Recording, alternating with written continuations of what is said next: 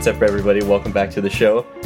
Quinn here with Lauren. How you doing today, Lauren? Hey, doing great, feeling fabulous. I just found out that Lauren just finally got a TV in her place. Woohoo! So big things are happening. A lot is changing in the world Moving of up the in the show world. because Lauren's gonna be able to actually watch things on a TV now. Yeah, I've been avoiding watching some of the Oscar-nominated movies just because I feel bad watching them on my iPad. So Right. I'm ready to hunker down and watch these films. What's like on the docket? Like what's on deck for you? Tonight I'm debating between The Banshees of Inisherin and maybe The Menu. I'm not sure. Oh man, those are like Great those are both options, right? big Quinn movies. Yeah. I'm super into both of those. The Menu is like actually the Menu I know is showing at the Rio Theater. That would be, if you can catch that at like a screening, that's a really good one to see with the crowd. I saw it in theaters and it came out and it was so much fun. Maybe I'll Banshees is kind of like you can kind of stay home and be sad, and that's kind of the vibe. It might be better that way for that movie. Yeah, I'll say I am not quite feeling as fabulous as Lauren. I'm getting over kind of being sick. I tested negative. It's just a bit of a cold, and I just feel kind of stuffed up. So if I sound a little nasally and a little gross, that would be why. Although I've been assured that I don't by Lauren and my roommate. So hopefully it won't affect your listening experience too much. But so I have.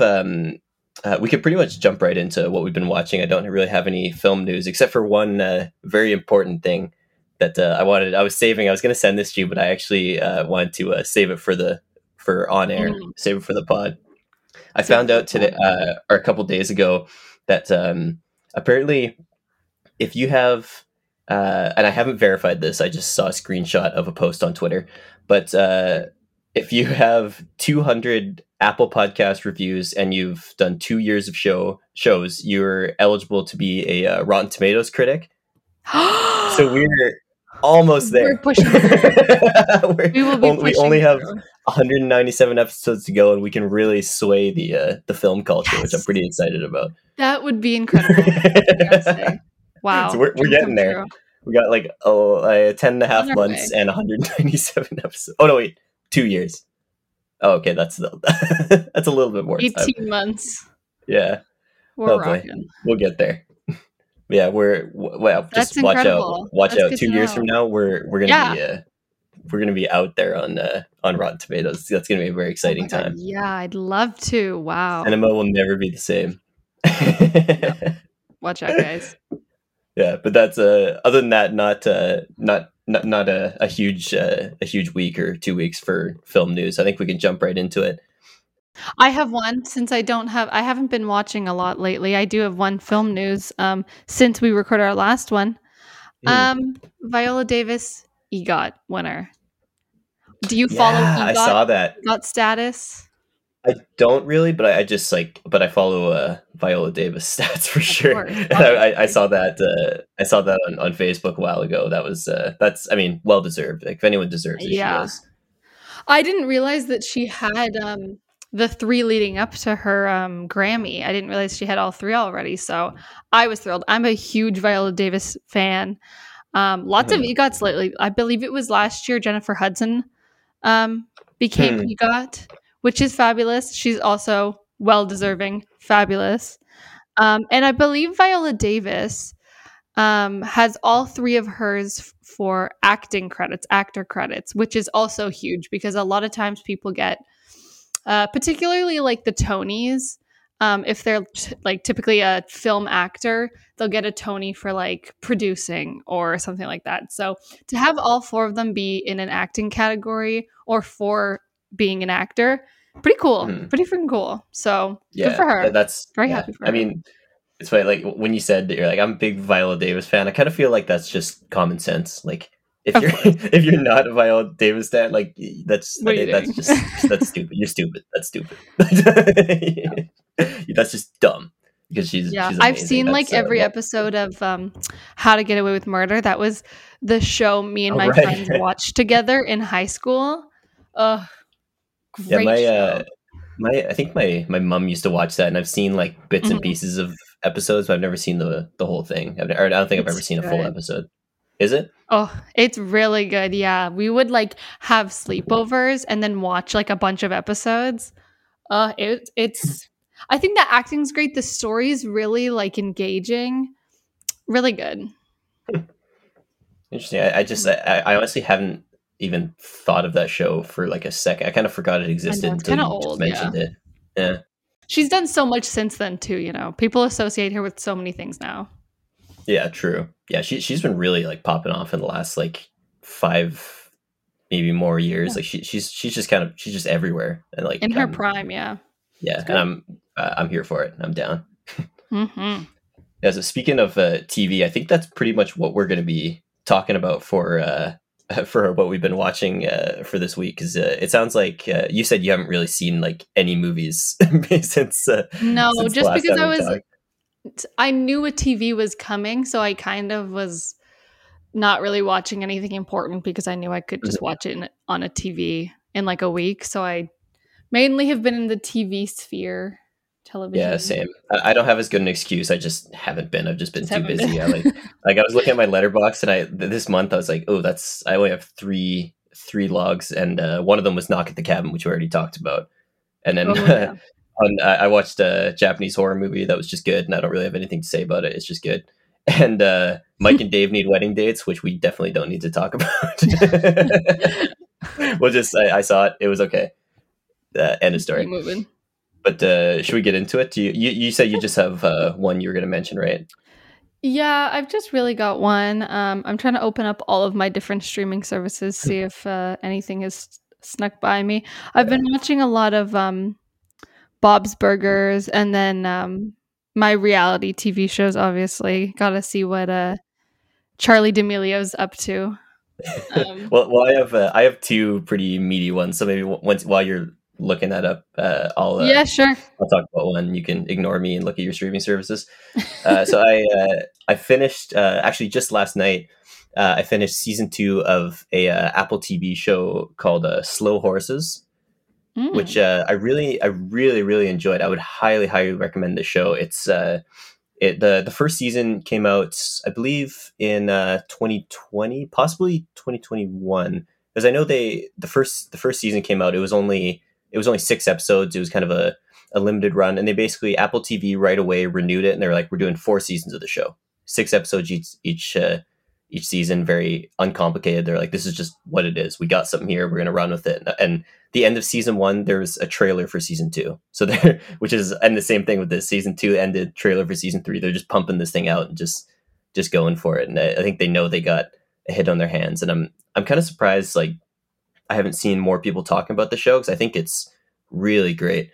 Uh, it's based on a series of books by I believe Mick Herron is the author. He's a British author, so it's kind of a like MI5 sort of British kind of spy show, which is not usually my bag. I've never got super into like a lot of British, especially the kind of crime and sort of spy things. Like I like certain British shows, but it's never really been my bag. But this show is basically about the rejects of MI5 who get sent to this place called Slough House, which is basically where all the reject spies who have screwed up missions or screwed up training exercises or are just bad at their jobs go.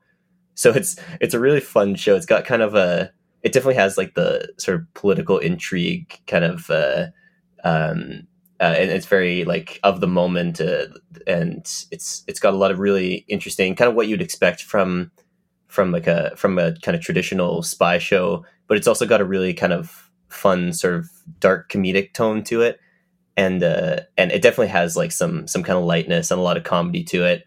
But the real reason to watch the show is because Gary Oldman is in it.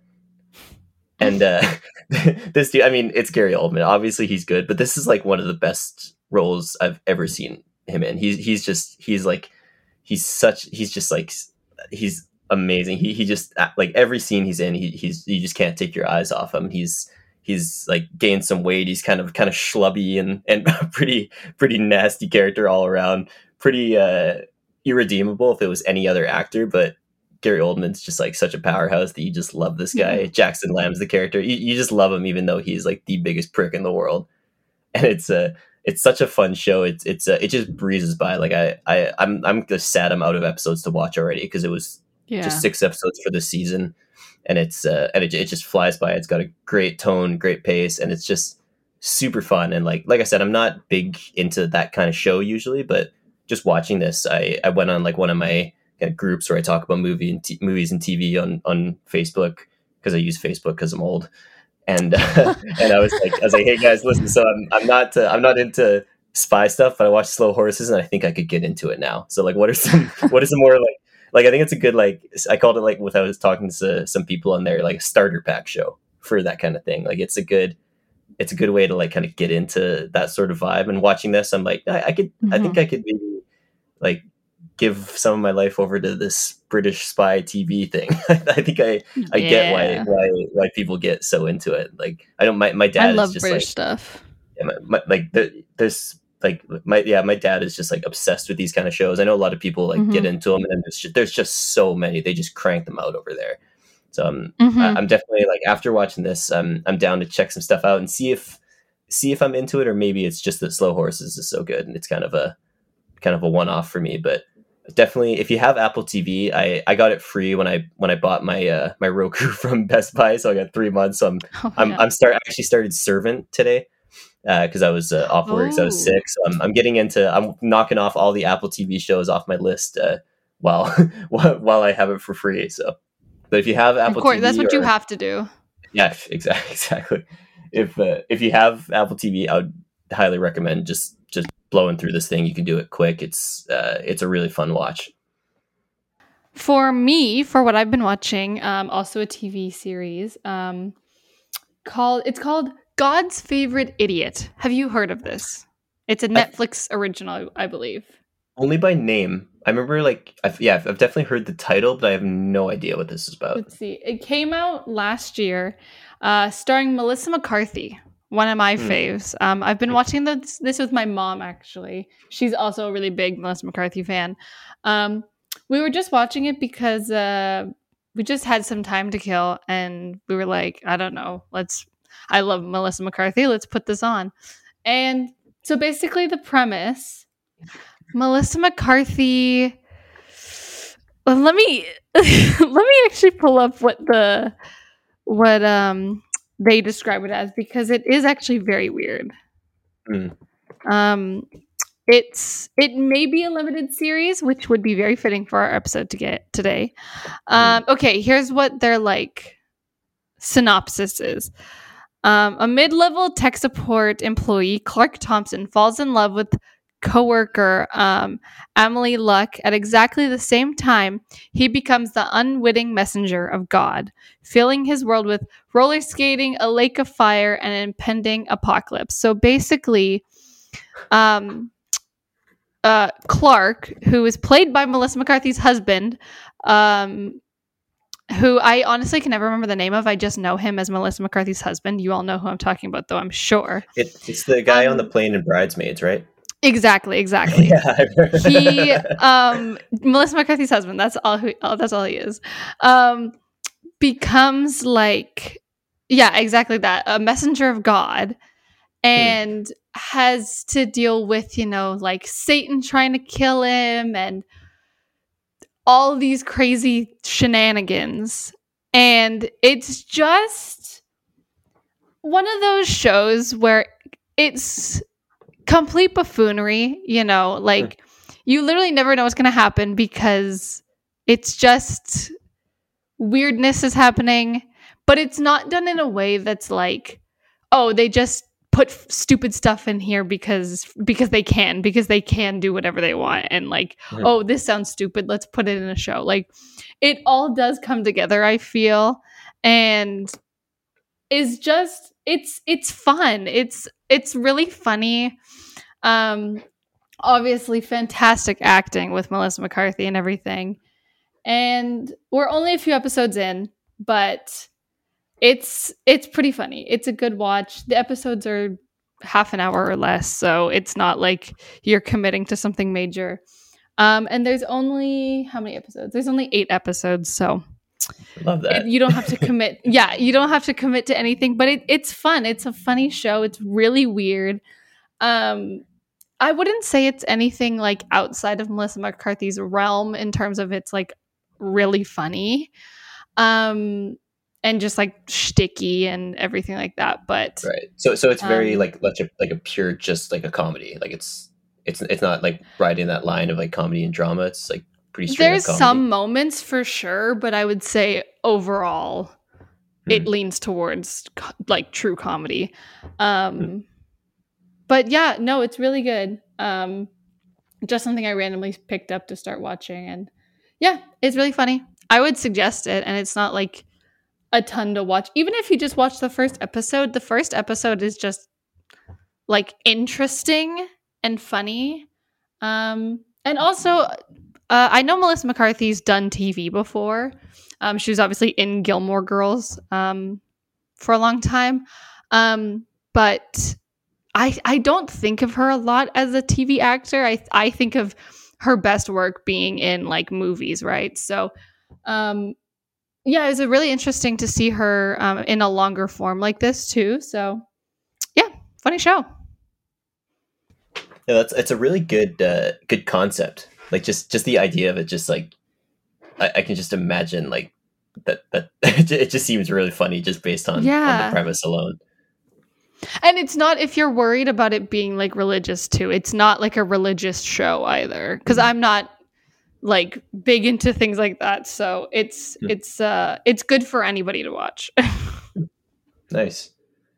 Awesome. So my only other thing I've really been watching was actually a show that kind of spurred the idea for this episode. Where I don't think I mentioned it. We're basically talking about like TV shows and movies, like what's the best sort of medium to tell your story, and maybe some that maybe like movies that should have been TV shows should have been movies, and it all kind of came from this show.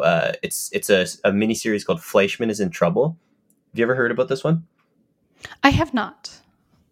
Okay, so this is it's based on a novel by let me find the name of give me a sec here. Fleishman is in Trouble. Taffy Brodesser Ackner is the author, and the cool thing about the show is she wrote the book. It got picked up, and then she ended up actually show running the show as well.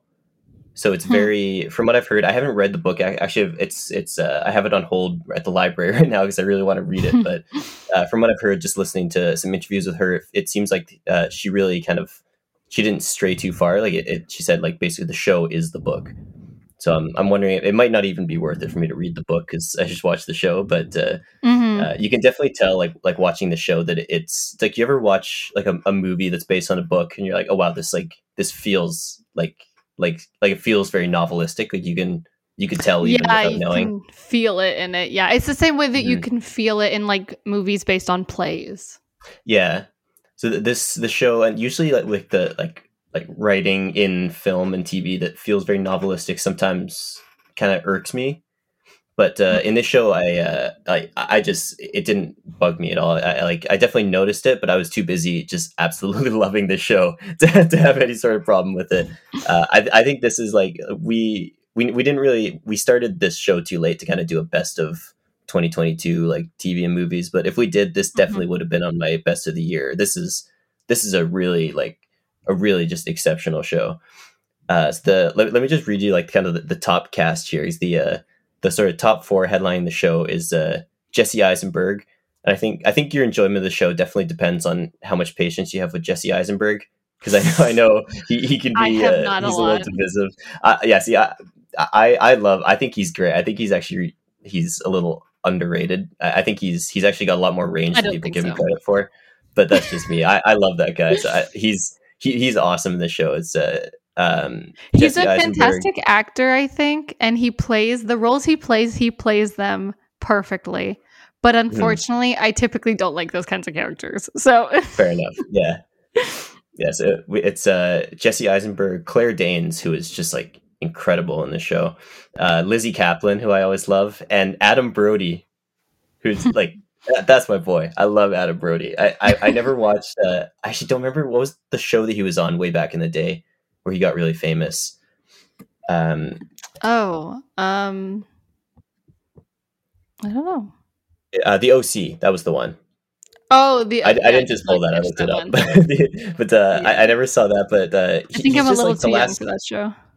Yeah, the last like I don't know, like 5 or so years. He's just been picking some really fun projects. He was great in. There's a horror movie came out in 2019 called Ready or Not, which kind of like introduced me to him, and he's just awesome in that. He was in a great kind of really dark comedy called The Kid Detective that I would highly recommend. He's just been picking some really cool kind of interesting projects, and he's awesome in this show.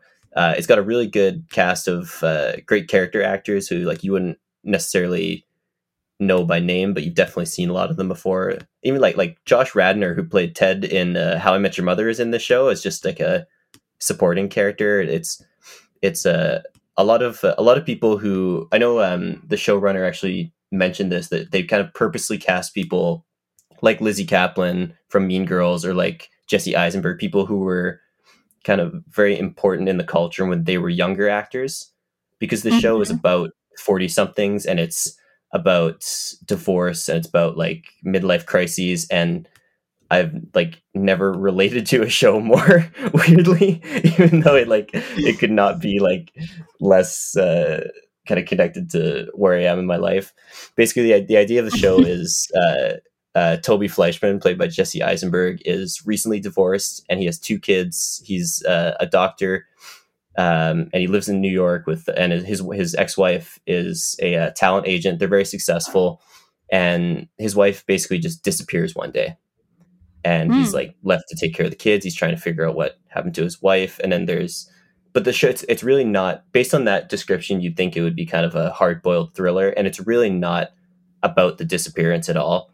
It's not a mystery. It's not like a what happened to where's the missing woman show. It's really just about the people and about getting. It's about aging. It's about being middle aged. It's about dating and relationships, and it's just like a like I said, it feels very novelistic, but not in a bad way. Like just the Mhm. writing is so it's just so clever and so insightful, and all the characters have their own. Even the smaller kind of side characters have these really interesting arcs, and it just it puts a lot of ideas out there, and it really ties everything back in a really just like expertly written way. The direction is like there's some really interesting shots and the way the story's told, but it's not flashy. It really focuses on the characters, and it's just like an expertly done, just very adult, very mature, very smart show, which is something I'm like always looking for, and it feels like it's harder and harder to find. It's very not flashy. It's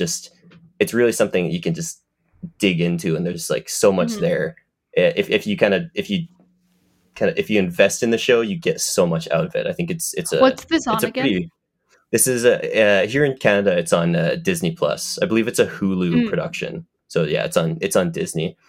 And I would say like if you're gonna check it out, give it like maybe two or three episodes. I wasn't totally hooked when I watched the first one, but I had heard so much good stuff about it that I stuck with it, and I ended up just like loving the show. I think it's great. Even like the child actors who like Oh. usually child actors, I just like I just can't do it. No, fair But enough. even like the child actors, I thought were really great in this. Like sometimes they were likable, sometimes they were very unlikable. They really felt like real kids, and just like everyone in the show is great. I was kind of blown away by this thing. I basically loved everything about it. So I would highly recommend checking out Fleischman is in Trouble. And it's only 8 episodes. It's like 8 hour ish long episodes.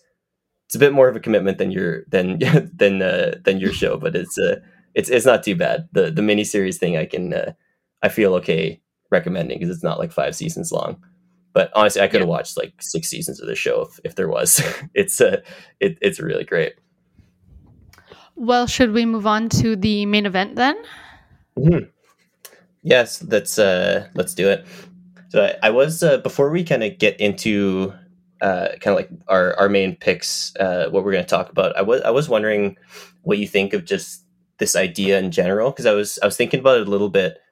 Just this kind of idea of like sometimes you'll see a movie and you'll think, oh, that could have been better if it had been like a 6 episode miniseries, or oh, this series was padded out, it was too much, it should have just been a 2 hour movie. But it's funny because I was thinking about it and I was thinking, I don't think I hear people talking about this more now. I kind of feel like this is a more recent phenomenon, and Yeah. I think my kind of theory on this is that it's only been maybe like I think since at least since like the early 2000s that the quality of just TV storytelling has even been close to matching up with film, and then even like Hmm. moving on to like as far as matching like the production value, that wasn't even until like the kind of late 2010s, like that Hmm. you could even kind of compare them. Like I think for so long it just wasn't a comparison point, but just that, and then matched up with kind of streaming services and the fact that like so many things are being stretched out for streaming. I think that's such a more it's just a more recent phenomenon, because like it's only been the last like decade that we've really been truly able to compare the two. Do you think that's right, or what do you Yeah, think about that?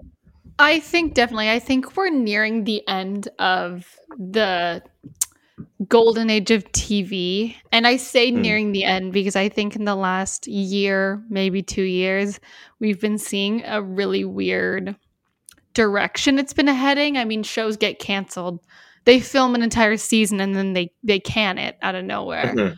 Um, so I think we're at the end of it, unfortunately. But and I've always been a big TV person, and it's never been easier to watch TV. I remember being in like early high school, I would go down to my local video store and rent a season of a show so that I could Mm, watch it, which is yeah. hilarious.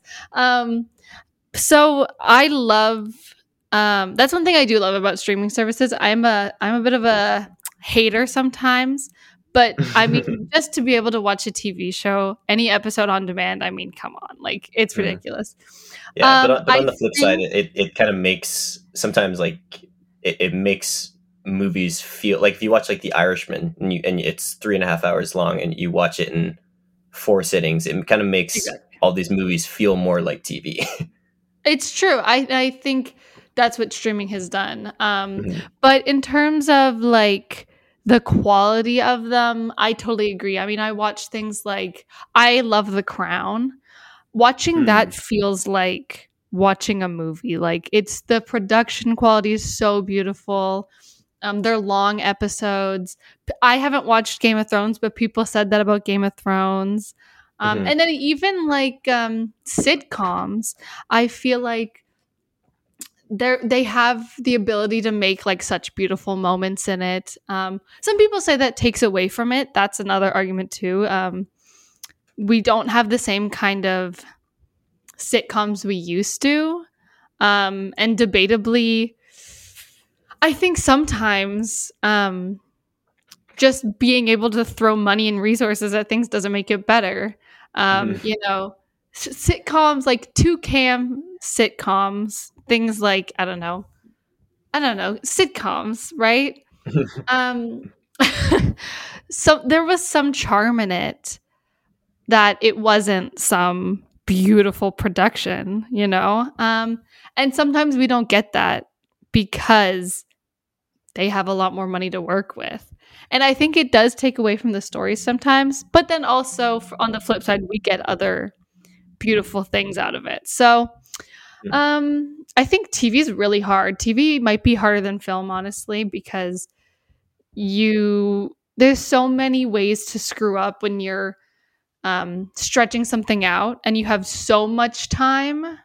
Hmm. So yeah, I do love a good miniseries. I used to not enjoy miniseries just because my favorite characters would go away too quickly.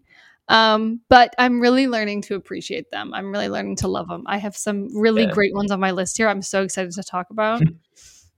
Yeah, see, I've definitely kind of come around on it more, because I used to feel Hmm. like I think just because I've seen more great miniseries before, but I always feel like a lot of times when I watch them, I always find myself being like, oh, if you could have gotten rid of this and this and this and made it a much tighter, Like I just think Mm, like the structure of a movie being like an hour and a half to 2.5 hours, and that kind of restriction, it's like that yeah, sort of that restriction breeds creativity. And I think sometimes if you have totally. more leeway, you don't have to work as hard. So I feel like having the kind of Mhm. the confines of of a shorter a shorter time period, shorter time to tell your story makes you more creative, and a lot of times makes the work better.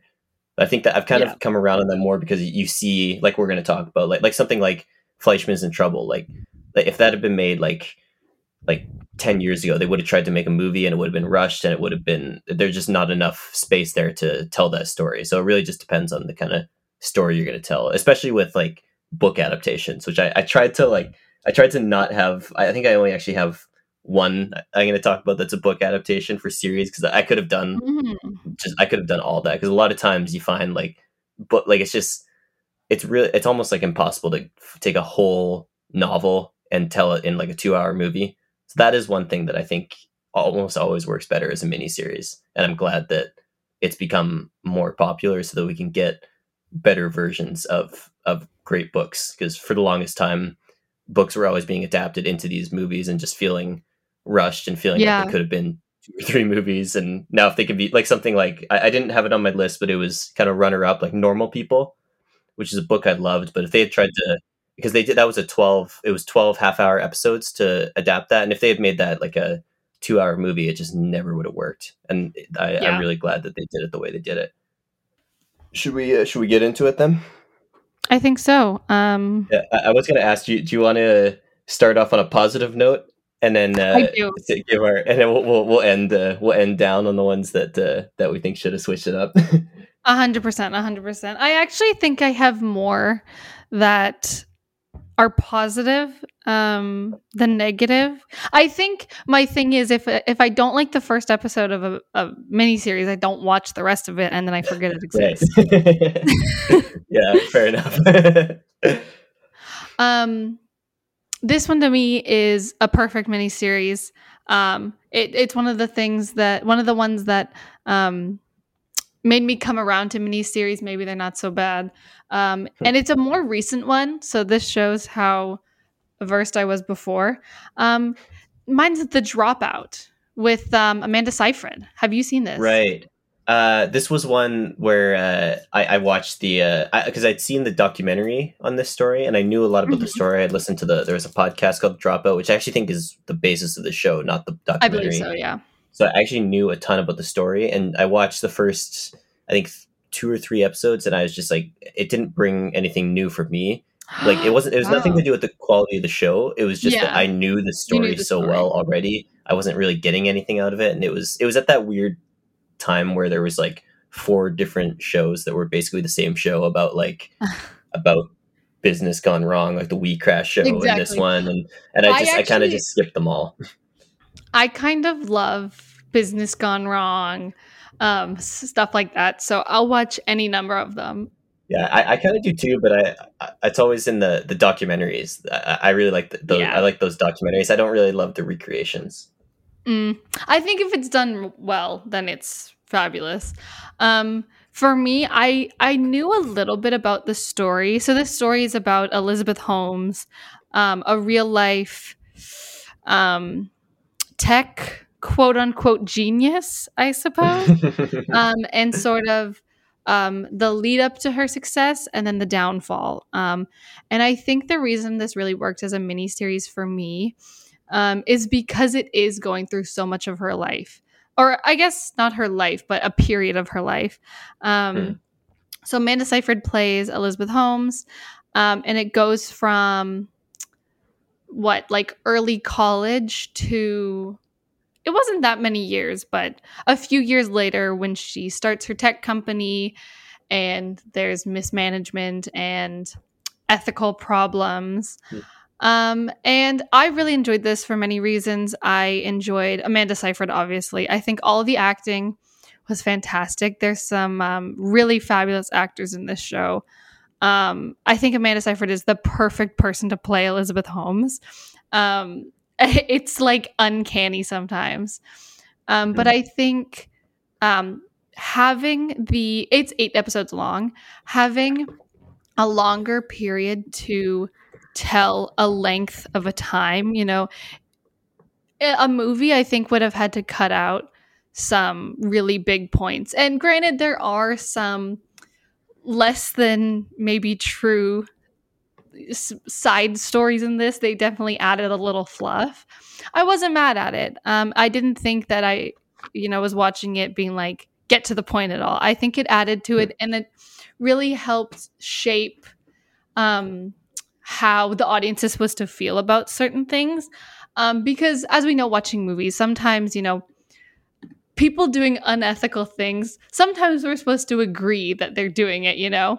So I think having these sort of like side plots made sure that the audience was on the same page as everybody, and we all sort of like knew what was going on, because they totally could have taken this a different direction and been like, girl boss of her, Right. to scam people. And especially because, like, for people like me who weren't super familiar with this story beforehand, like, I don't know, maybe I could have been convinced to be on her side. Mm. So I liked it, and it didn't take up too much of the time. They really did focus in on Elizabeth Holmes and Sunny and her associates and everything. And I think having a longer period of time to talk about it really led us into their world and into it. It's such a complex thing. I mean, we're talking about like tech and healthcare, which to me, I mean, I'm not in healthcare, so I don't understand what's going on. Like, you can't just gloss over things and expect me to totally understand, especially because the thing that she's involved with is very high concept. Like, Mhm. I really did appreciate them having more time to take me along on their journey. And so, yeah, I think this one, perfect. 8 episodes, perfect. I was so sad when it was over. I wish there was more, but unfortunately, it kind of ends in real life. I mean, there's not a whole lot that's gone on post, so they couldn't continue it. And I think they ended it exactly where it should have been. Yeah, fabulous Yeah, for me. that's kind of like a classic example of something that we were just talking about. Like, if this whole thing had happened, they'd made the show like 10 years earlier, this 100% would have been a movie, and it would not It have would have been been a nearly as TV effective. movie. Yeah. Right? Yeah, I'm totally. sure there is a TV movie. So my first pick is a show that I'm hoping I can turn some people onto, because I have a sneaking suspicion I'm like the only person who knows that this show exists, because it just really came and went. It's on Netflix. I'm not sure. I believe it's a Netflix original. I'm not 100% sure on that, but it's a Korean show called Hellbound. You ever heard about this? I think I've heard the name. Definitely have not seen it. Yeah, so the reason I had watched this is it has this Korean actor Yoo Ah-in, who's like one of my like favorite South Korean actors. I've seen a bunch of his movies, and like he's really really good. He was in Burning. If any the listeners have seen that, that's an awesome, really kind of weird, kind of trippy South Korean movie. Good kind of slow burn. But I've loved him kind of ever since, and he was headlining the show, so I just checked it out. And I believe the director also directed, who created and I think directed all the episodes. He also directed Train to Busan, which is one of my Mm. favorite South Korean movies and one of my favorite zombie movies. And I'm not a huge zombie movie guy, but Train to Busan slaps. That movie rules. It's just awesome. I love it. But so Hellbound was kind of his follow up, and the show basically the concepts. Is just one day these beings, like these giant super scary looking monsters, just appear out of nowhere in random places around the world and will come and find a person and tell them you're going to go to hell at this exact date at this time, and then they leave. This just starts happening all over the Oh. world, and then later on at those times these beings will come back, attack these people, like brutally like brutally attack them. They're smashing them against cars and through buildings, and then drag them down to hell, and then they just disappear. And it's Hmm. happening all over the world, and it just starts happening like everywhere. And it's a really it sounds like a very out there concept, but the show is actually fairly grounded, and it feels like if something that insane happened, this the way it happens in the show is kind of how it would I imagine it would go down. So it's really interesting kind of Hmm. take on a really weird concept is because basically the show the reason I say it works great as a series is watching it it's a six episode kind of mini series hour-long episodes and it watching it I kind of felt like I watched like the first three episodes were like a movie and then the second three episodes would have been like the sequel to that movie. So I kind of feel like I got Mm. the movie and the sequel in one kind of nice like Yeah. 6 hour package. And it's kind of wild because the first little bit is basically like people think it's a joke, people think it's fake, it's CGI, and slowly it kind of is the world sort of coming to grips with Hmm. the fact that this is real. And then after the first three episodes, there's a time jump and you start to follow. I believe it's been a while since I watched this when it first came out in 2021, so it's been a while, but I believe it follows a different set of characters, or at least some different characters after a time jump where and it's kind of what happens after, where the world is kind of moved on and just accepted that this is a reality and that hell is real and that God is real. And there's kind of this Hmm. big. This is like if you want to go in blind, I would skip this. It's a minor spoiler, but it ends up there's kind of a this sort of religion slash government that kind of just takes over, at least in South Korea. If not, I can't remember if it's more widespread, but just basically it's a government formed around a religion because everyone kind of knows now that Hmm. religion is real, basically. So it's like this whole new kind of new world order, and so it's this really interesting kind of with this time jump. You see the progression of the world just accepting this insane thing that's happening, and so like I said, it's like watching the movie and then watching the sequel right after in one series. And I think if they had just made the movie and just told that initial story, I would have liked it. I wouldn't have loved it, but the fact that they jump and they show you like kind of what happens after and there's this really interesting progression of the story within this one small package I thought was super cool, and I'm really glad they did it how they did it because I think it's just the fact that it's a Korean show like the in South Korea they really give their creators a lot of freedom to just like for first time second time directors will get crazy budgets to make these Mhm. really out there movies, and a lot of times they're just way too much and they're crazy, but sometimes you get these really wild things. I think if this had been an American show there's no way they would have done it like this, but it's Hmm. but I'm really glad it went down the way it did. I love this show. Fabulous. Okay, for my next one, I'm going on a bit more of a negative note. This is a mini series that I wish was a movie. Inventing Anna. This might be controversial. Did you see this? I You saw probably did I, not. I saw the first 15 minutes of the show and I was like, Yeah. no, thank you. And I love that. I don't remember her name, but the lead actress, like I love her from Ozark. She's great. Oh, And she's stuff, but no. um, yeah. Julia Garner? Yes, yeah. Yeah. I think she's great, but yeah, I just could not do it with that with that show. Yeah, so for me, I had a bunch of people tell me I have to watch this. So obviously I went and watched it and I actually only saw so there's 9 episodes. I probably saw half of the show before I was like, okay, like come on. This I think like we talked about earlier, when you're given too much time, like you you're lacking a bit of creativity. I feel like this story was dragged on way too long. I get that there's a lot in this story of this real woman, Anna Delvey, um, but I just feel like I kept being like, okay, hurry up, like get to the point. I think 9 episodes was far too long. If this was even like a 4 episode mini series, maybe it'd be better. But I just feel like it should have been edited. Like there was parts that were just dragging for me. I didn't care about Anna, to be honest. Like she was pissing me off the whole time. I feel like this could have been a really good movie. And the episodes are super long. They're like minimum an hour. I Ugh. feel like you can't make me sit through 9 movies and call it a mini series. I think that's ridiculous. So I think they should have done maybe even a 2-hour movie and just get to the point. Mm. I think they were Yeah, trying like to do something like too much. Hustlers.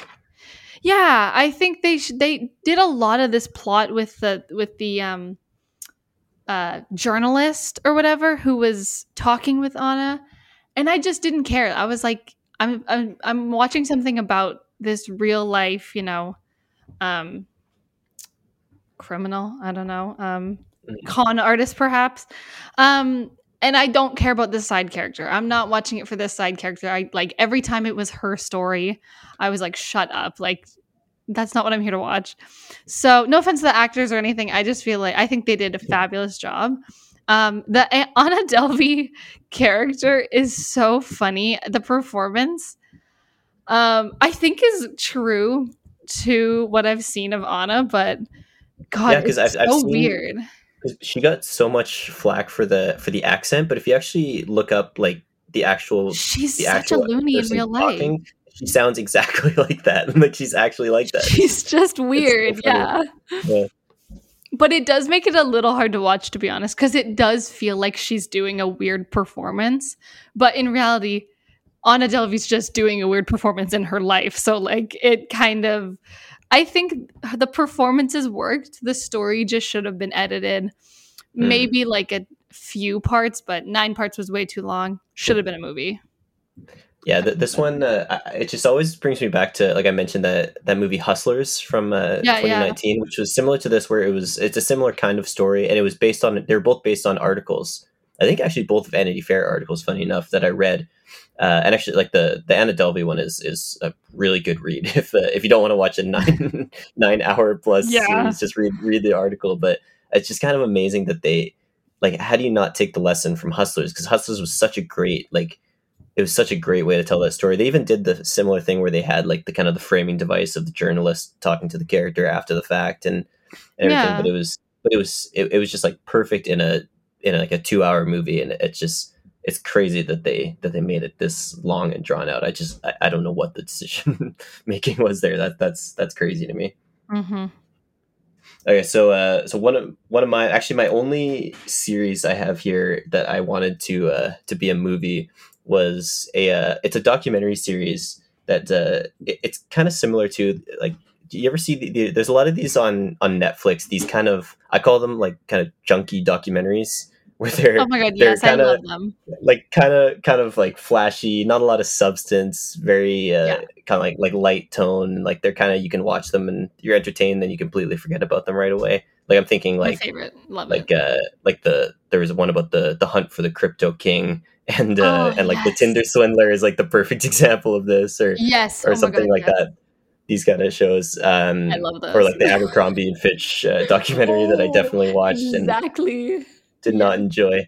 But there's a documentary series that came out a while back called McMillions, Hmm. which I think if Netflix had gotten their hands on this and made this like a 2 hour documentary, I think it would have been one of the better of these kind of. It's still kind of a junky documentary, but the fact that it was a six episode series, I believe 6 hours, was completely unwarranted. I think this could have made a really really solid kind of fun, kind of forgettable sort of Netflix style documentary, but they went way too long in this. Basically, it's about these people who scammed McDonald's out of a bunch of money through the Monopoly, like the McDonald's Monopoly game, Oh.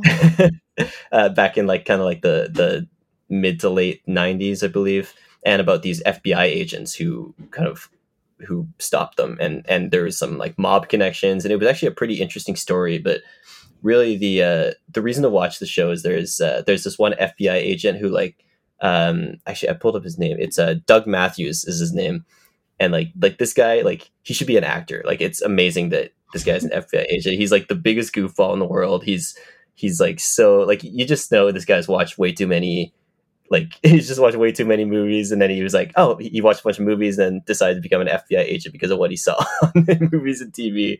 And he's just an amazing character. You like couldn't write a character like this guy. He's kind of the framing device of the story, because he was a big part in taking these guys down, and he's just like so watchable. He's so much fun, and as much as in theory, would like to spend 6 hours with my boy Doug. I think if you had cut this thing down, there's really not enough story for this thing to justify being Yeah. 6 episodes. It could have easily been an hour and a half documentary. You know But what it's this reminds me of? Sorry to cut you off. Mhm. Do you know Michael Moore and his Yes, documentaries? yeah. I feel like a lot of these stories that get turned into mini series. There's another one almost exactly like what you're talking about with Pepsi and the Yeah, Pepsi, Jets, where's my jet? whatever. I gave up on that Yeah, about 10 minutes in. the, Michael Moore's doing what those people think they're doing, but he's just Mm, doing um a movie. You know, I mhm, feel like I know he's very controversial, so I'm not like giving too much of my opinion on him, but like he mhm. does a movie, he puts all of it in one neat little box, and I feel like these series just drag on, and they maybe Yeah. people should look a little more if they want to do something like this, look a little more at what he's doing because I think yeah, miniseries might not be the way to go for these Yeah, I mean, documentaries. your documentary story has to be like outrageously twisty and interesting to justify more than a 2 hour documentary. Like most Mhm, stories like worth telling in documentary form can be told in 2 hours, I think. exactly. And I just wish someone would. I'll put out a call out there. If anyone's any editors are bored out there, you want to take McMillions and can edit it down into a 2 hour movie, I You will probably pay for could. it and I'll watch it because it is the thing about it is it is a cool, interesting kind of wild story. But I just can't recommend people watch 6 hours to find out what it is. And it was Yeah. just it's so padded. I remember there's a moment where they're talking about kind of a stakeout they did, and they literally explained the same thing 3 different times. Like 3 different people explained the exact same thing. And it's just you could just tell they were padding for time, and it's just a bummer because it is a great story and it could have been a really awesome, uh, like just kind of quick 90-minute documentary. It's just a shame. Mhm. But that's let's get back to the positives. What's your next pick for a My good one? next positive. Um, okay, this is another very well heard of. Everybody's seen it. The Queen's Gambit. I Mm, took my sweet time to watch it. I definitely watched it like probably 6 months after everybody else in the world watched it. Because I really wanted to watch it. Like it looked really good, so I wanted to like dedicate some time to watching it, and I'm really glad I did. I really thoroughly enjoyed this story. I think this easily could have been a movie, but I think making it a mini series was definitely the right call because you just get more time with Anya Taylor Joy's character and her life, and it's not unlike Inventing Anna. It was not dragging on. I every moment I was engaged, and I couldn't wait for the next episode, and I couldn't wait to see characters again after they leave, and you know where she's going in her life, like. It was such an interesting watch, and I think such an interesting story. Um, I love watching things where I don't immediately. I'm sure I've said this a million times already on this podcast. I love to watch something where I don't immediately know what's going to happen, and I don't like. It's not just another movie repackaged, and I feel like this was so engaging. The acting is phenomenal. This is another one that the um, the visuals start to veer towards like a movie. It looks stunning like a movie. The acting is incredible. I think the dialogue is incredible. Yeah, I love this one. I might actually, now that I'm talking about it, maybe I'll go watch it again. It's been a while. I really, really enjoyed this. I love a movie or I love a show when I do not watch the last episode.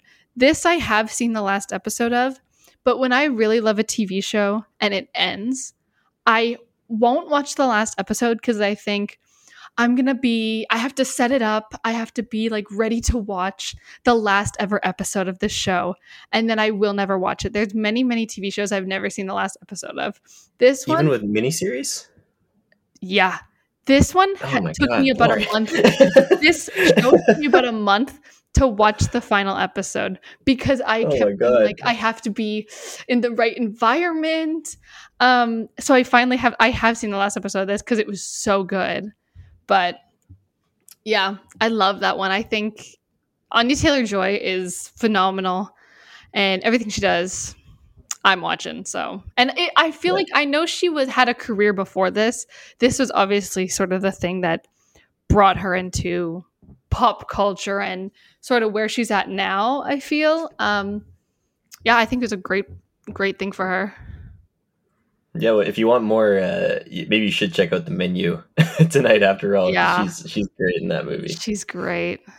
Yeah, I never. This was one I just never really connected with too much. I watched the first two or three and just I thought it was good. Mm. It just there was so much other stuff out there, and I just didn't totally.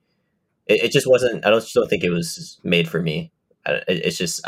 It's definitely. Yeah. It's. I can see why people like it. It just was not. It wasn't really my thing. Maybe I'll come back to it at some point, but it's. It's. Yeah. It just didn't totally connect for me. Hmm.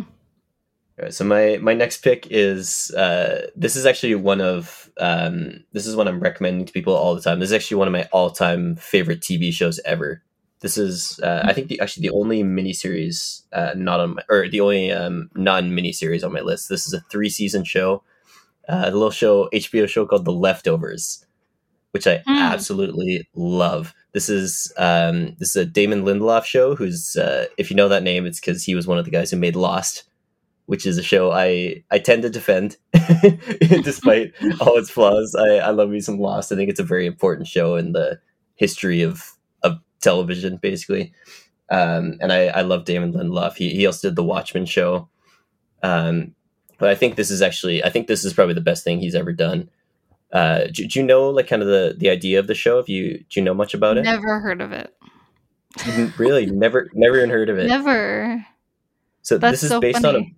Yeah, it's based on a book. I mean, the funny thing is, it's based on a book, but really, the first season of the show tells the story of the book, and then the second and third seasons are completely their own story. And the funny thing about the show is, the first season is good. The second and third seasons are like two of the best seasons of TV I've ever seen in my life.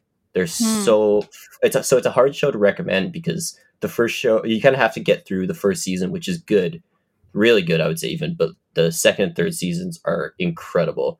So it's really an investment, but if you give time to it, it's like this is probably the best season finale or series finale I've ever seen in my life too. The end of the show Hmm. is incredible. So basically the idea is just one day randomly 3% of the world's population just disappears.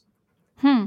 And this happened, like you see this in the very first scene of the show. And then if you flash forward about 3 years, and then it's basically kind of similar to Hellbound, actually, where it's just kind of about these people just dealing with this and all the trauma that's left over. And some people didn't lose anybody, and like one of the main characters lost her entire family. So it Hmm. affected people in different ways. Some people are trying to find the answer. Some people have just accepted that they're never going to know. And it's just and it goes to like each season is kind of its own mini series in a way. And like theoretically, you could watch if you knew what the concept was, you could watch just season 2 or just season 3. But the show just like without the kind of the building blocks of season 1, season 2 just isn't as impactful. The show really just builds on itself, and it's the rare show that takes its source material and just makes it like way better. I think the show is like 100 times better than the book because I read the book after watching the first 2 seasons of the show, and I was actually kind of disappointed by the book because Hmm. the show is just amazing, and it deals with a lot of really like it's a lot about religion, about faith, and family, and all these really heady themes. But and it's really there's not a lot of humor to be found. It's quite a dour kind of dark show, but it's just beautifully made and beautifully told, and it's yeah the like I said, the rare case where the show or the adaptation is like leagues better than the book, which is kind of Hmm. amazing. And it's a great cast too. It has Margaret Qualley's in this, Justin Theroux, who I Yeah, love, one of my Carrie faves. Coon is awesome, Amy Brenneman, who I love from Heat. She's great in the show. Liv Tyler is like a small role in the show, but very important. It's just a great show. It's like I said, it's a hard one to recommend because like it's the first season is just not as good as the rest of the show, and you really have to kind of get through it to really get to the really exceptional stuff. But I think it's a story that could only be told the way it is. It was always designed. The thing I love about it is it was always designed according to Damon Lindelof as a 3-season 28-hour show, like 28-hour long episodes. It was Mm-hmm. conceived and pitched that way, and they just executed it exactly the way they wanted, and it's a remarkable show. It's probably a top 5 all-time favorite TV show for me. And they could have easily done just a movie of the book instead of the first season, and it would have worked. But then we wouldn't have got one of the best TV shows ever. So that's my pick. The Leftovers. I absolutely love this show. All right. I actually have another negative one, unfortunately. And this one, like your last one here, is a bit of a play on the rules that we had sort of set out. Mine is a trilogy movie that I wish was one movie. And now this is going to be very Mm. controversial. I'm going to hear about it, but I don't care. The Hobbit. Why was it 3 movies long? I don't think Why was that's it a 3 movies? controversial take at all. I No? think Okay, good. everyone believes. I think at least I think Ridiculous. it should have been 2, if anything. I have read The Hobbit many times. I'm not a big reader, but The Hobbit, I'm a Hobbit girl. I had an elementary school teacher who loved The Lord of the Rings, and we Mm. had to read The Hobbit in her class, and I became obsessed. I've read the book many times. I was so excited when I heard the movie was coming out. I was actually nervous, but I when I heard who was casting it, I mean Martin Freeman, Well, that I thought was perfect casting. I He's so good as was, I Bilbo. mean, truly incredible. I was really excited. And then I saw the first one and I was like, dude, how are you making 2 more? I feel like I was really disappointed that they cut out things while also somehow adding in 15 plot lines that don't exist in the book. And they added characters, they added like, I was like, dude, what book did you read? This is not the book I've read. What are you talking about? And I was disappointed that it was 3 movies, all of which are like minimum 2.5 hours. They're super Yeah. long movies, and yet they left out really important plot lines. I feel like they should have taken the time and just made it one really good movie. And if you make a book into a movie and you cut out little parts. Okay, I get it. I get that sometimes a book does not translate to the screen exactly the same. Um, but if you're gonna make it 3 movies long and then cut out a bunch of stuff anyways, just make it one. Just make it one. Do it right the first time, and then have it be done. Like it was really frustrating. I did see all 3 of them in theaters, so whatever. Um, but yeah, this one they should have just done it right the first time.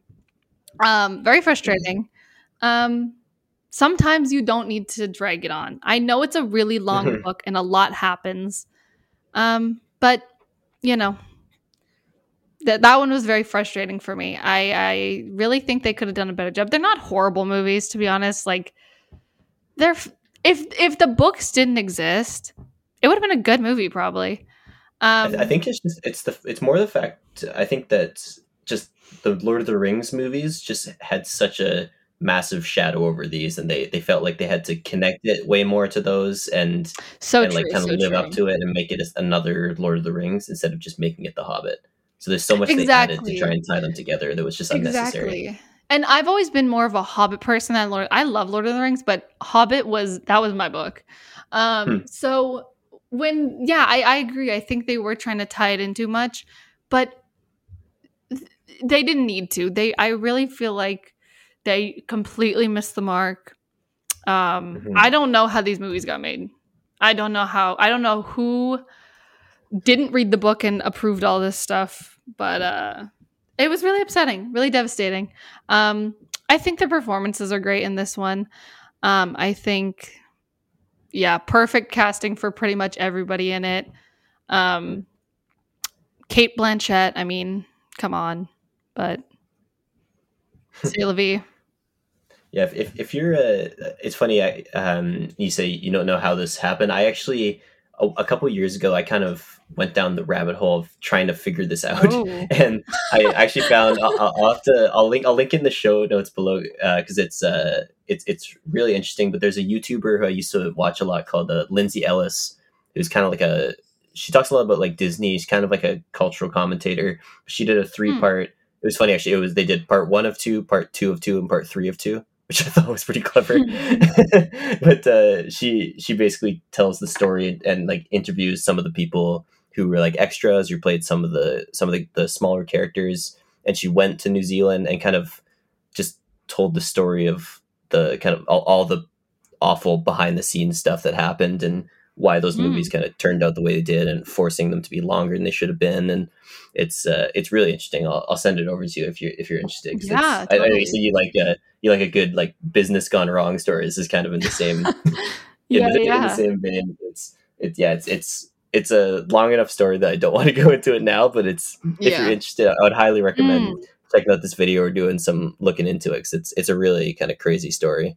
And just Interesting. just a bummer because it could have, like you said, it could have been so Was a great. bummer. Like that third movie, the Battle of Five Armies, I think is the only that I can remember, the only movie in theaters that I fell asleep to. It's Well, just they're awful. so That long for not being ugh. If it's gonna be a long yeah. movie, keep me engaged the whole time, man. And they just get like the first one I thought was decent, and then just the second Yeah. one was just a lot worse, and the third one was just like I Yeah. barely got No, through I it. agree. It's yeah, I definitely agree with you on that.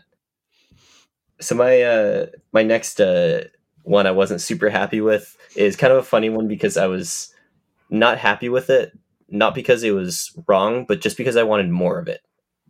And that Mm. is there was a movie, another Apple TV, actually Apple TV's getting a lot of play Apple on TV's this. great.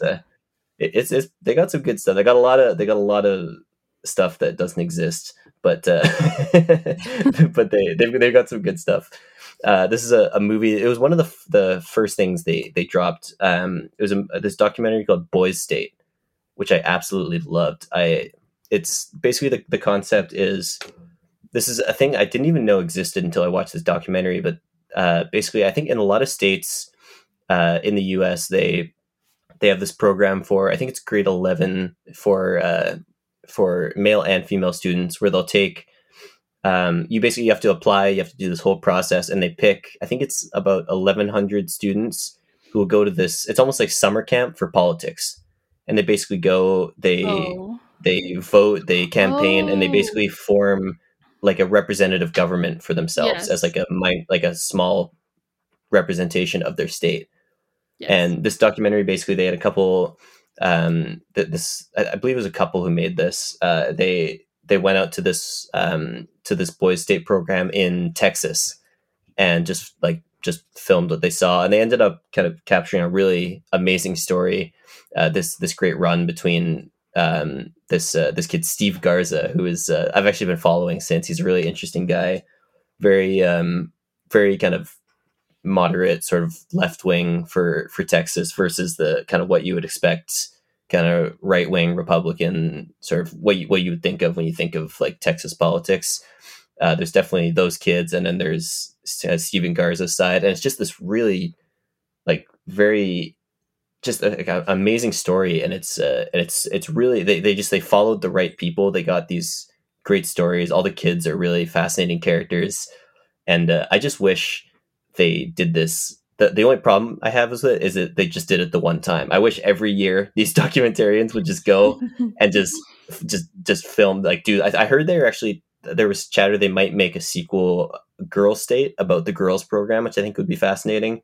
But I just wish they would just do this every year and just pick a different state or pick a different group and just follow them and find these stories, because it's such a weird, interesting program. And like seeing these kids acting the way like seasoned politicians do, and just being like basically a just like a smaller representation of what American politics is, and just seeing how similar it is to people who do this for a living, is just fascinating. And it's such an amazing representation of just the country and like how divided it is. And it's I just thought it was pretty amazing, and I just wish there was more of it. That's that's my big issue, is I loved it so much, I just wanted more. And I would love to see them do a sequel and do more, or make it a series or something like that, because it's just way too good to just be one movie. I would highly recommend this. It's Boys State. That's on Apple TV. I think if now that you say that, I think I have heard of it. Um, Hmm. I would challenge you though. Sometimes things like this that are so good that you're like, God, I wish I had more. There's a little bit of beauty in not having any more. Do you know what I That's mean? true. There's Yeah, something really special about just a little window into it. yeah. Well, I can But I dream though. agree. I would also probably explore that. Yeah. Okay, I'll move on to my next one then. Mhm. Um, this is my last mini series that I think was perfect as a mini series, and then the rest of what I have is kind of more theoretical, but I'm excited to share. But for this one, Maid. Have you seen Maid? I believe it was on Netflix. Is this It's a made mini like series. MAID made? Yes, Maid. Okay, yes. Yes. Yeah, this is Margaret Qualley, who's Margaret in Qualley. Leftovers. Yeah, she's so Yeah, good. she's fabulous. I saw this when it came out. It's actually filmed around where we are, um, Hmm. and on Vancouver Island. And I really enjoyed it. I started watching it because everyone in my acting class recommended it. And I didn't know it was a mini series when it first came out, which is devastating to me now that I know it is a mini series, because it's just so good. It's really, I think, so truthful. It really does to me seem like um, real life put on the screen. It really feels like authentic storytelling, authentic acting, authentic dialogue. These characters feel like real characters. And for people who haven't seen it, it's about this woman in her 20s who has a kid and has a tumultuous relationship with the father of the kid and sort of her journey to her having her own life, her life with the kid, dealing with custody of the kid, dealing with poverty, dealing with family troubles and difficult relationships with your family.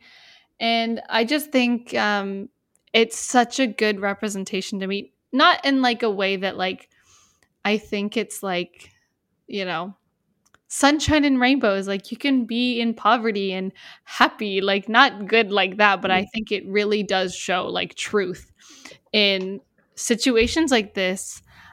So I really enjoyed it. I think it's not like a fun, cheery watch by any means. It's not very funny. It's very serious and somber for most of it. Um, but it's really good. I really enjoy it. It doesn't necessarily have a cinematic quality, but it does have a very um, engaging. Um, the dialogue's very engaging. It's engaging the way that a movie's engaging, I think. And I think that's why it's good as a mini series. It really does wrap up this story like quite well, I think. And I would have liked to see more from these characters. I definitely think they could have. But like we said, sometimes things need to be edited into a nice little box or else it gets a little crazy. So I think they did a really great job with this. Margaret Qualley's fabulous. We talked about her a bit earlier. She's great. One of my favorite actors at the moment. And yeah, I think it's really good. There's a baby actor in this. Talk about kid actor. This is a baby actor. Rocking it, doing really good, I think. Um, so yeah, actually, one of my old teachers has a small part in this show too. So that was really fun to see him Oh, cool. in it. So yeah, I really enjoyed this. Yeah, that's an interesting one, because it kind of sound like, just from what you were saying, the little I know about it, it seems like like if it had been made a little earlier, it definitely would have been like an Oscar bait movie. And it's kind of funny that I think now Mm. it almost feels like that kind of thing Interesting. would only kind of get made at like a streamer, like in the way that it got made. But I Hmm. think it's just like that's kind of a good sign of like where we're at with streaming and with just with movies. Like that definitely feels like something that nowadays would only get made the way it did. But if it had been made earlier, it definitely would have been a movie. That's yeah, Hmm. that's one that it was the same with there was a Netflix show called Unbelievable, which I'm like Oh, I'm yeah. I really want to watch, but at the same time I'm kind of dreading it because I just know it's going to be like devastating. and, and they both look like so good, and like I just like it's hard to motivate myself to start with those, but I know once I watch it, I'll eventually get to this one because I know it's gonna be worth my time. It's just hard to get myself to want to start watching it, you know. Yeah. Yeah. All right. So my last pick for a series I think was perfect as is a little show you might have heard of, another HBO show actually, like The Leftovers, Chernobyl, Mm. which is like just like I think one of the best shows HBO's put out, at least in the last 10 years probably. Hmm. Did you ever watch Chernobyl? I haven't, but it's one of those ones that I know I should watch. I've heard lots about it. Yeah, it was kind of the same thing as I was just saying, where I knew I was gonna like this, and I was just like, oh, but it's gonna be so like tough to watch, and just just really like kind of like I said, like just devastating. But the funny thing is, once I watched it, as kind of harrowing as it is, it's so addictive just because it's so Hmm. good. And I mean, it's all like the acting is great. There's so many great character actors, like great British actors you've seen in a million things. But really, like this show is the showrunner Craig Mazin, who, funny enough, the other kind of thing that kind of spurred on the doing this episode was that The Last of Us is happening right now, and Mm.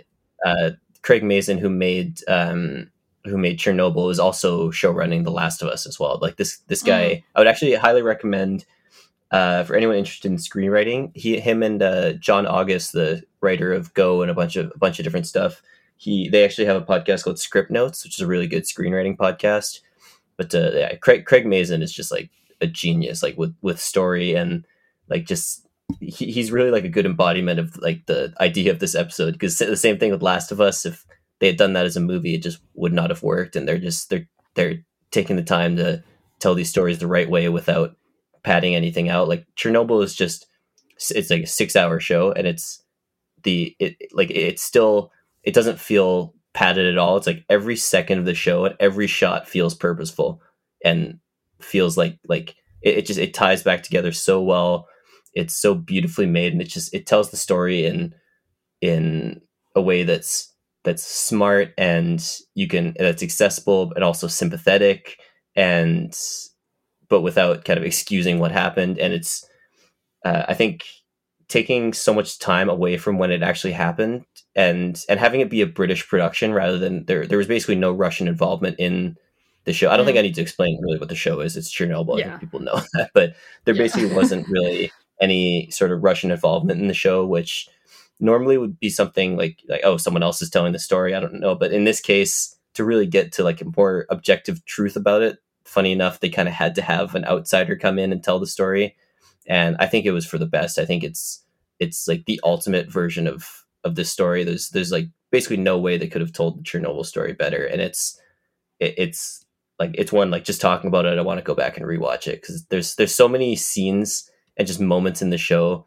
Like there's a moment where they're up on a roof where if you've seen the show, you know exactly what I'm talking about when they're on this roof pushing stuff off, and it's like burned into my brain. It's such a the acting is so great, the writing is so sharp, just the imagery is like will just stick with you. It's a really like pretty incredible achievement, and if it like the fact that they got a full 6 hours to tell the story was just perfect. It just like I think this is one you could have done as a movie, but it would not have been nearly as good as what we got, and we're lucky we got it the way we did. I would highly recommend this one. I even think you would probably like this because Hmm. it's definitely like I think in your head you might be thinking it's a lot more horrific than it actually is. Like there's definitely a couple moments, but with like some radiation stuff. But overall, it's just a really really intense, really good drama. I think you would probably really like it. I think so too. I've heard good things. And it's definitely not like something that, like I said, like that's like hard to get through. Even though it's good, it's just like you just get hooked into the show, and you're just like you just can't stop watching it once you start it. It's awesome. My next two actually are more they're things that I think could make good miniseries, things that don't exist. Um so my first one of these is I want to see Wes Anderson make a miniseries. Hmm. I, I don't want it to be a long one. I don't need a 9-episode miniseries. I'm talking like 4-5 episodes maybe. And maybe even short episodes, maybe even like 15-minute episodes. But I just would be so interested to see that like medium with his. I'm a huge Wes Anderson fan. I love his movies. And so I'd be so interested in seeing it in a different form. That might be sacrilegious because I know he's like a movie guy. And I love him for it. But I'd be really interested to see what I think he's a very creative person. I think he could come up with something super, super interesting, super engaging. And yeah, I'd be really interested to see it. I have no suggestions for him about what it should be about because I don't know. But yeah, what do you think? Are you a big Wes Anderson person? I'm not. I'm not. I like Wow. some of his stuff. I love like Moonrise Kingdom, but I'm not huge Oh, on him. good I one. actually I disagree with this, not Hmm? just because I'm not a huge Wes Anderson guy, but I just don't think the miniseries format would do much for him because that like when I think of something that is a movie that should be a miniseries, I think because the story it has to do with story, like the story's too Hmm. rushed, there's more story to tell, they're cutting things out, and I don't think Wes Anderson's movies or his it's not about story, it's about the style and it's about his visual sense, and I don't think bringing it I actually Hmm. think extending it out would hamper it and kind of make it like more exhausting than I don't think it would bring anything creative to the table that he couldn't do in a Interesting. movie because he's just not really a story guy, I at least don't not for me. agree that he's not a story guy. I do understand that like his shtick, I guess, is the visuals, but I think personally, I am invested in his stories as well. I think the story is just as important. Um, and I don't think that his miniseries would be like the best miniseries of all time, but it would be interesting. I think it would just be like, I can't think of a good example, but like when we look at artists like um like painters and stuff like that. For me, every time that they've um tried a new medium just for fun, I really enjoy their work. I can't think of any example, of course, because I'm an idiot, but I think it would just I don't think it would be for any, you know, I don't think it'd be the most beautiful piece of art in the whole world, but I think it'd be interesting. I think it'd be fun, and I would enjoy it. Fair enough.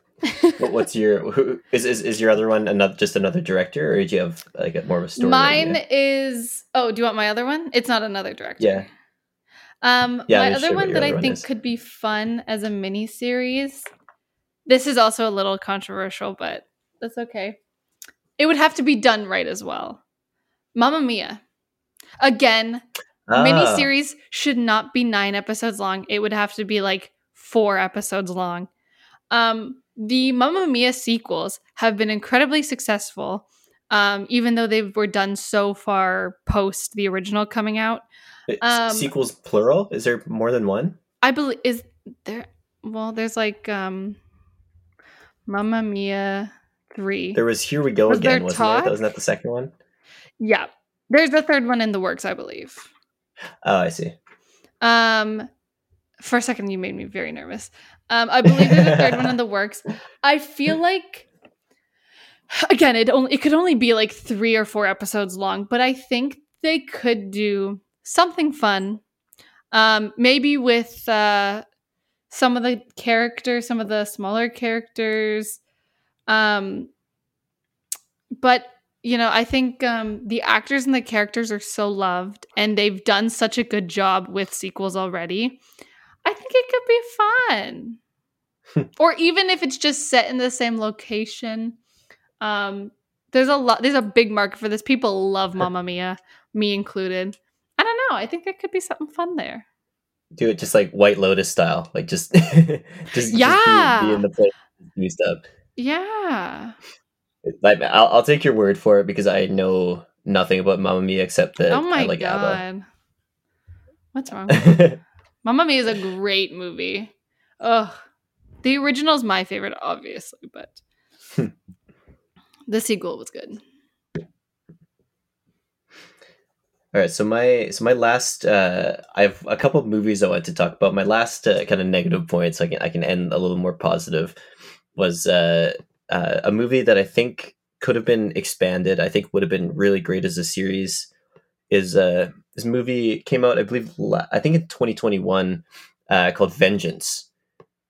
Which is the reason I was interested in this is it has a pretty good cast, pretty solid. But the reason I was really interested in this is that B.J. Novak is the writer director. It's his first Mm. time writing and directing a movie. And B.J. Novak, if you don't know, is Ryan from The Office, Fire Guy. Yeah. And I mean, Ryan really started the fire with this one. Let me tell you, this is quite a movie. Basically, the concept I think is awesome. Basically, this guy he sort of works for like I think they might say it's in the movie it's the New Yorker, but it's something like that. Kind of in he wants to do sort of like an NPR style like podcast, kind of This American Life, sort of that sort of vibe. And out of the blue, he gets a call from this guy who tells him that his girlfriend is dead, and he's like, "Well, I don't have a girlfriend," but he's trying to tell this guy, Mm. and it turns out that this girl who died is was just a girl that he kind of casually hooked up with, and Mm. he's from New York and she's from Texas. She goes back to Texas and basically tells her family that they're dating when they weren't really, and so the Oh. family thinks that he is like her boyfriend, and they basically invite him out. He goes out and goes to her funeral, and then the brother thinks that she was murdered, and he's like, oh well, that's my podcast. Even though he doesn't believe it, and it just kind of goes from there, and it's sort of it's kind of it's talking a lot about it's just looking at like the difference between kind of the sort of southern sort of right wing and kind of red state versus the kind of liberal blue state. Like it's there's a lot of kind of dichotomy there, and it's kind of poking fun at both sides and in a pretty even-handed way. I thought even probably more kind of poking fun at the blue state side, which I appreciated because that's not always that's not something you see all the time in these kind of movies. But and I just think BJ Novak, like he also had a kind of an anthology series called The Premise, which was kind of Mhm. like a comedy version of Black Mirror, which was somewhat successful. I thought it was decent. There's a couple episodes that were good, a couple that weren't. I think he's a really smart, really kind of insightful, and really has a really interesting sense of humor. He's got a very distinct writing style, but none of his projects have totally been like he's never really knocked it out of the park. And I think it's just because a lot of the time he just has too many ideas that he can't kind of boil it down. And I definitely felt that in this movie where I felt like he was trying to say like 50 different things about the current state of America, and and it's only about like an hour 45-minute movie. It's I think if this had been like a 6 episode miniseries, an 8 episode, like 8 hour miniseries, I think he could have kind of said everything he needed to say. And I just think I just felt like it felt like he was trying to cram too much into too small a package with this movie, even though it had some, like, I didn't love the ending. The ending felt kind of rushed, but like 75% of this movie I thought was great. I just think he could have done so much more with it. And I think it's a shame that he only had this much time to tell the story, because he clearly has a lot to say. And Mhm. this movie is really, really smart writing. I just think he's such a talented writer, and he just needs the right Yeah. kind of longer form project to get it all out there. Like if you want to see a good example, like just watch the first 20 minutes of this movie. It's like the very first scene. It's actually him and John Mayer, who's kind of playing himself. It is like it's like pitch perfect. It's like he kind of got John Mayer to play this kind of exaggerated douchebag version of himself, and it's just there's so much going on in this movie. I just wish it had more kind of space to kind of expand and more room to breathe, because it was like almost there for me. It's just like the ending didn't quite get there, but it's a really interesting movie, and I'm very excited to see what BJ Novak does next, because I think I think I'm like the world's biggest BJ Novak fan. I just think Yeah. he's awesome, and he's so good at like playing those kind of likable asshole characters, which is not always easy. All right, so I just have a couple of movies I wanted to shout out quickly that I'm just similar with what we're talking about the miniseries. That I'm just really glad that these were made as movies and not as series. The first one is a little movie. It's a documentary. It's kind of like, I like to think of it as like the platonic ideal of these kind of junky documentaries we've been talking about, where it is like a very flashy movie. The way it's directed and edited, it's all over the place. It's really wild. It's a crazy story. Like I wouldn't even have time to explain to you everything that's that this movie is about. It's kind of one that if you like just like these kind of crazy true stories, just trust me, just go and watch it. It's like one of the most fun movies you're going to see. It's a documentary called Operation Odessa. And I don't even really want to say what it's about, but it's just, it is like probably the craziest story, one of the craziest stories in a documentary I've ever heard.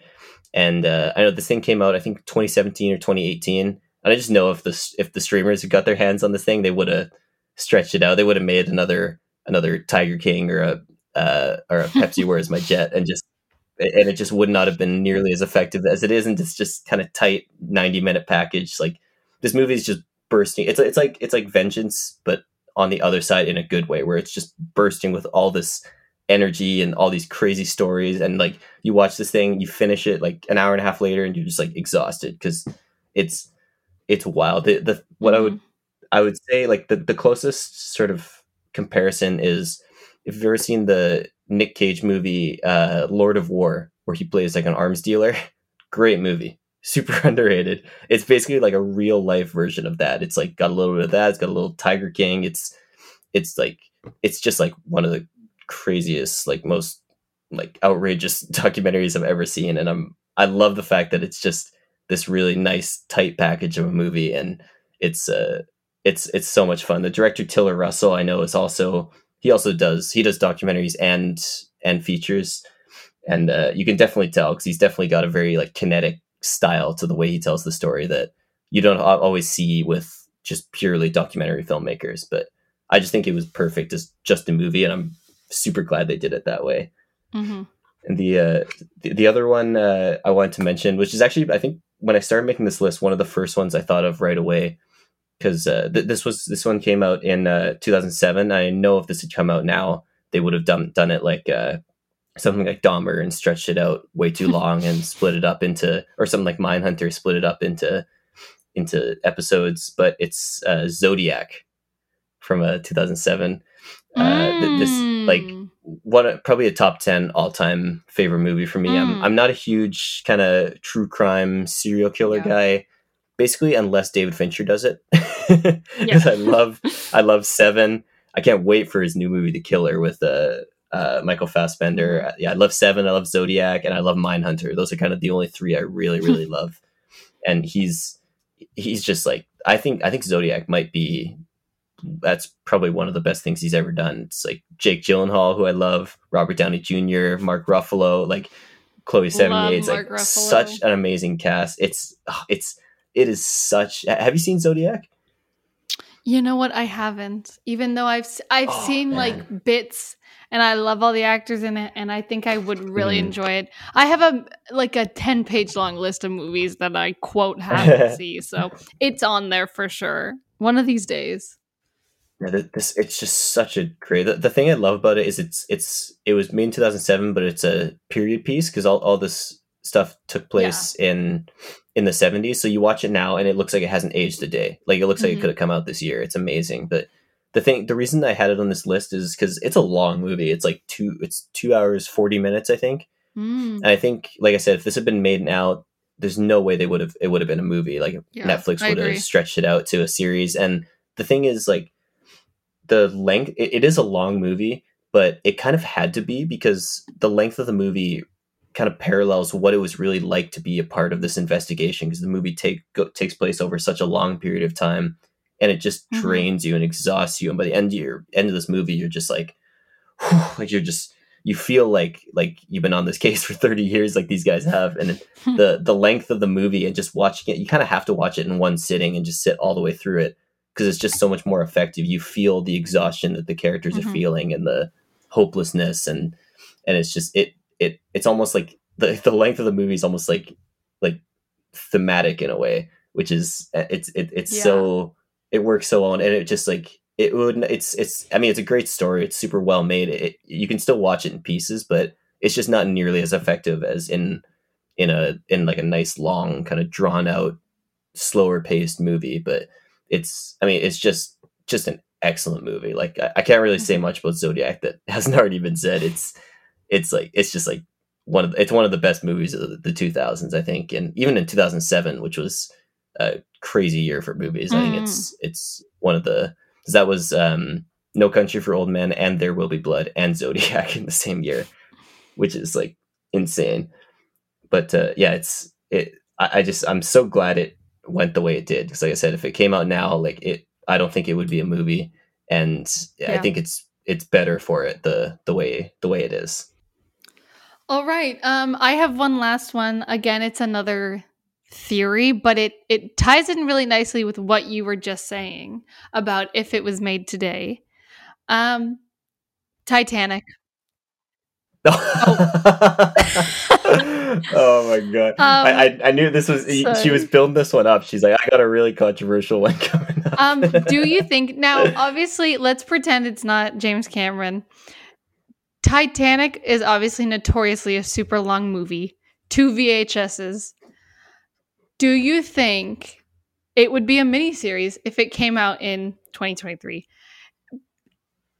I think if not for the James Cameron of it all, Yeah, if it was anyone else making it, it would be. I don't think James Cameron would let that happen. I don't think either. I think James Cameron, of course not. I mean, he'd rather make a super long movie, right? He'd rather just make it But a super long movie than split it up. yeah, and I just But don't think this would be. I mean, I just don't think the Titanic story would be nearly as interesting if he didn't do it. I think he I agree, completely understood what you need to make that story interesting, and like the mix of like, it's like half an action survival movie and half a romance, and if hundred it's percent. more of one or more of the other, it just doesn't work. I agree. When I was thinking about things, when you said about like movies that are perfectly movies, I think there so is a world where someone else could have cut this up if they took the James Cameron of it all and the everything, cut this up into a million pieces. But this is a movie that I would rather sit a long time and watch a long ass movie than it be anything Mhm. else. Like you said about remember what movie? Oh, Zodiac. what you said about Zodiac, sorry. What you said about Zodiac, I think sitting with it is part of the movie. The length of it is like it never feels like too long of a movie. I've sat through movies that feel like a million years and you feel like maybe this should have been a two-part movie or whatever. To Mm. me, this movie, I'd rather sit through 100 more hours of this movie and have it be one piece because I think it fits perfectly together.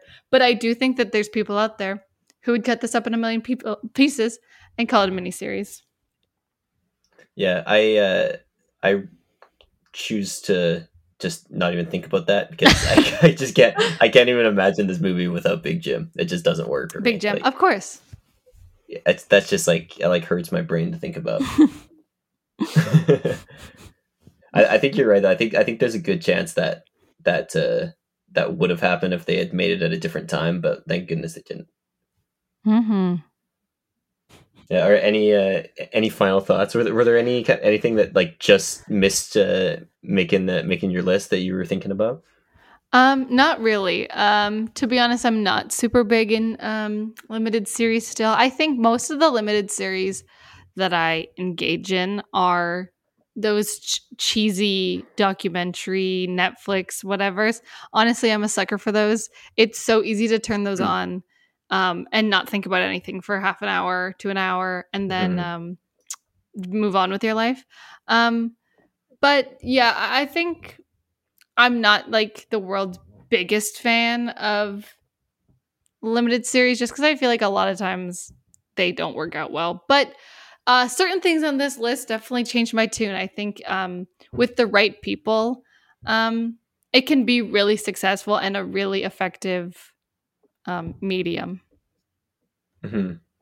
Yeah, I think the only one that I think I mentioned it, but the only one that almost made my list, I was kind of debating between that and Chernobyl, was Normal People, the adaptation of the book. Which, if people haven't seen, read the book because the book is it's actually another one like Fleishman or Leftovers, where I actually thought the show was better overall, but only because it builds on the book in such an interesting way. So if you're Yeah. interested in all in the story, I would definitely recommend reading the book and then watching the show, because it adds, it's really cool to see how well they recreated some of it. They also add a lot of really interesting stuff. It's like the exact opposite of The Hobbit, where they added things to the story and it made it better, not terribly worse, like in the case of The Hobbit.